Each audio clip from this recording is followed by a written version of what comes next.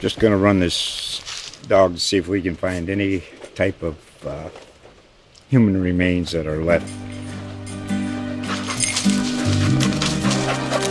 Listen to Where Secrets Go to Die, The Disappearance of Derek Hennigan. From the Detroit Free Press, a new podcast set in the woods of Michigan's Upper Peninsula. Available on Apple, Spotify, Freep.com, or wherever you get your podcasts. Hey, welcome back. We're here with Megan Henry, the education writer for the Columbus Dispatch. Megan, how are you doing today? I'm doing well, Chris. How are you? Great. Hey, I like the story you recently wrote. I have a couple of kids with special needs, and this kind of hits home. You talked to a bunch of parents here in the Central Ohio area, where sometimes Central Ohio has these schools specifically designed for certain types of special ed kids or autism or whatever the case might be. And you might not have that in other areas of the state. So the parents make these choices to travel a long way to get to school. What did you find out in this article?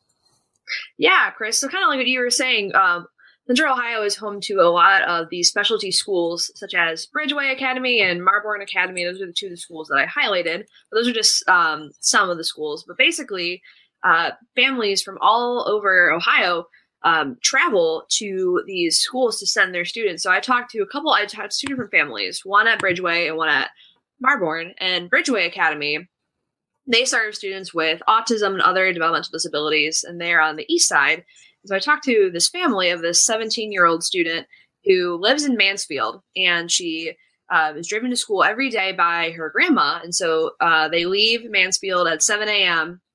To get to school in the morning, and then her grandma drives all the way back to Mansfield to be in the city that day, and then drives back to Columbus in the afternoon to pick up Savannah, her granddaughter, the Bridgeway student, from school, and then drive her back to Mansfield, and she returns home by about 4:30 that afternoon. So in total, her grandma, Cindy, she drives a total of about 270 miles a day, just so Savannah can attend this school, which is quite a commitment. And Savannah, she has epilepsy, and so that is part of why her grandma is the one who drives her to and from school, because her home district in the Mansfield area, they basically were saying like, hey, we can have this bus, but we would have to have a nurse ride with you just in case you have a seizure, essentially. And so at that point, then her family decided that it'd be best for her grandma to be the one to drive her back and forth both ways each day. And so that's what they've been doing. And the school has really, I was talking to Savannah's mom, and she was saying how the school has really helped her, just be able to function better and just do everyday things better. And so even though it is quite the time commitment and, mileage on, a car and a lot of early mornings and late afternoon driving, but it really does seem to benefit this family a whole lot. And this is just, like I said, there's just one family at this school, Bridgeway, that does something like this. But I talked to their spokesperson, and she was saying how at Bridgeway, they enroll students from 10 different counties and 30 different school districts. So this is just one family in particular who is putting in all these miles for their student to attend.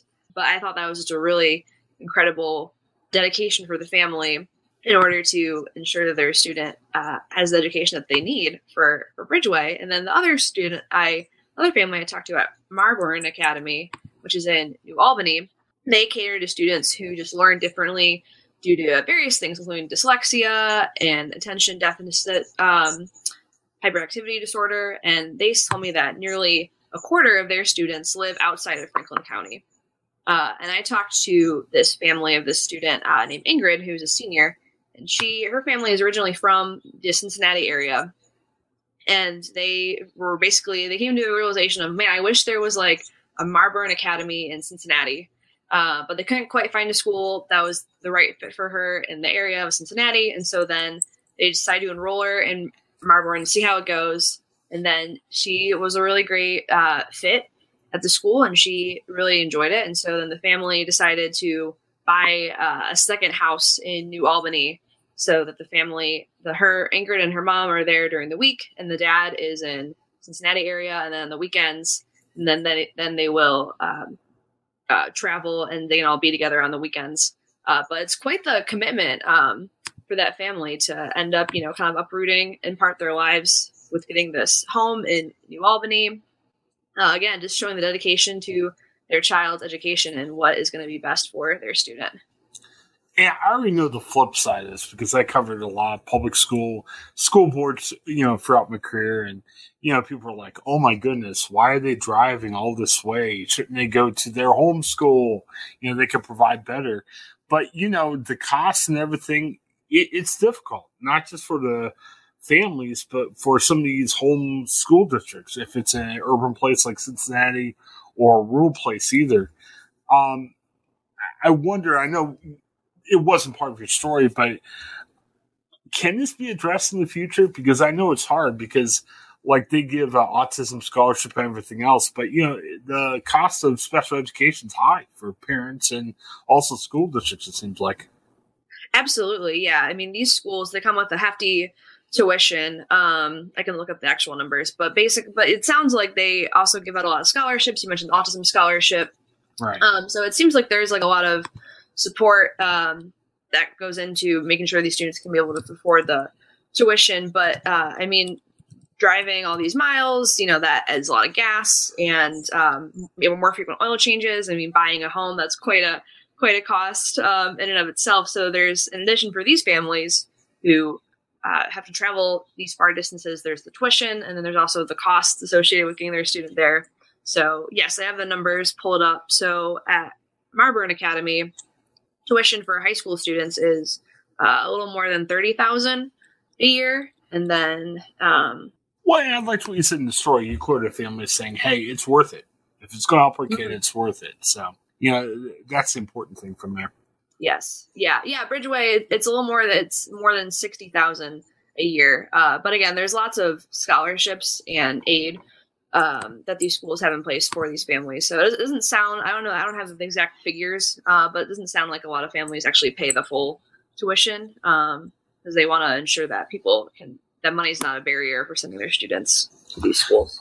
Well, I guess what I'm saying is it's important for that money to keep coming because obviously that money comes from somewhere. If it's government, it's taxes somewhere. Well, there's a reason why that cost is so high. And it's important being a parent of two special needs kids myself. It's important to keep continuing to help parents and schools for this. Well, Megan, as always, thank you for your time. We appreciate it. Again, subscribe to the Columbus Dispatch. You can obviously subscribe via print or on the upper right-hand side. 24/7 news coverage of things happening around here in Central Ohio. Click there and you could be an online subscriber for Dispatch. Again, thanks, Megan. Have a great day, everybody. Thanks, Chris.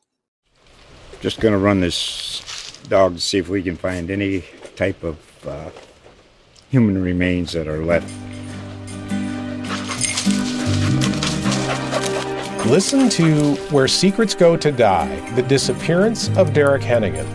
From the Detroit Free Press, a new podcast set in the woods of Michigan's Upper Peninsula.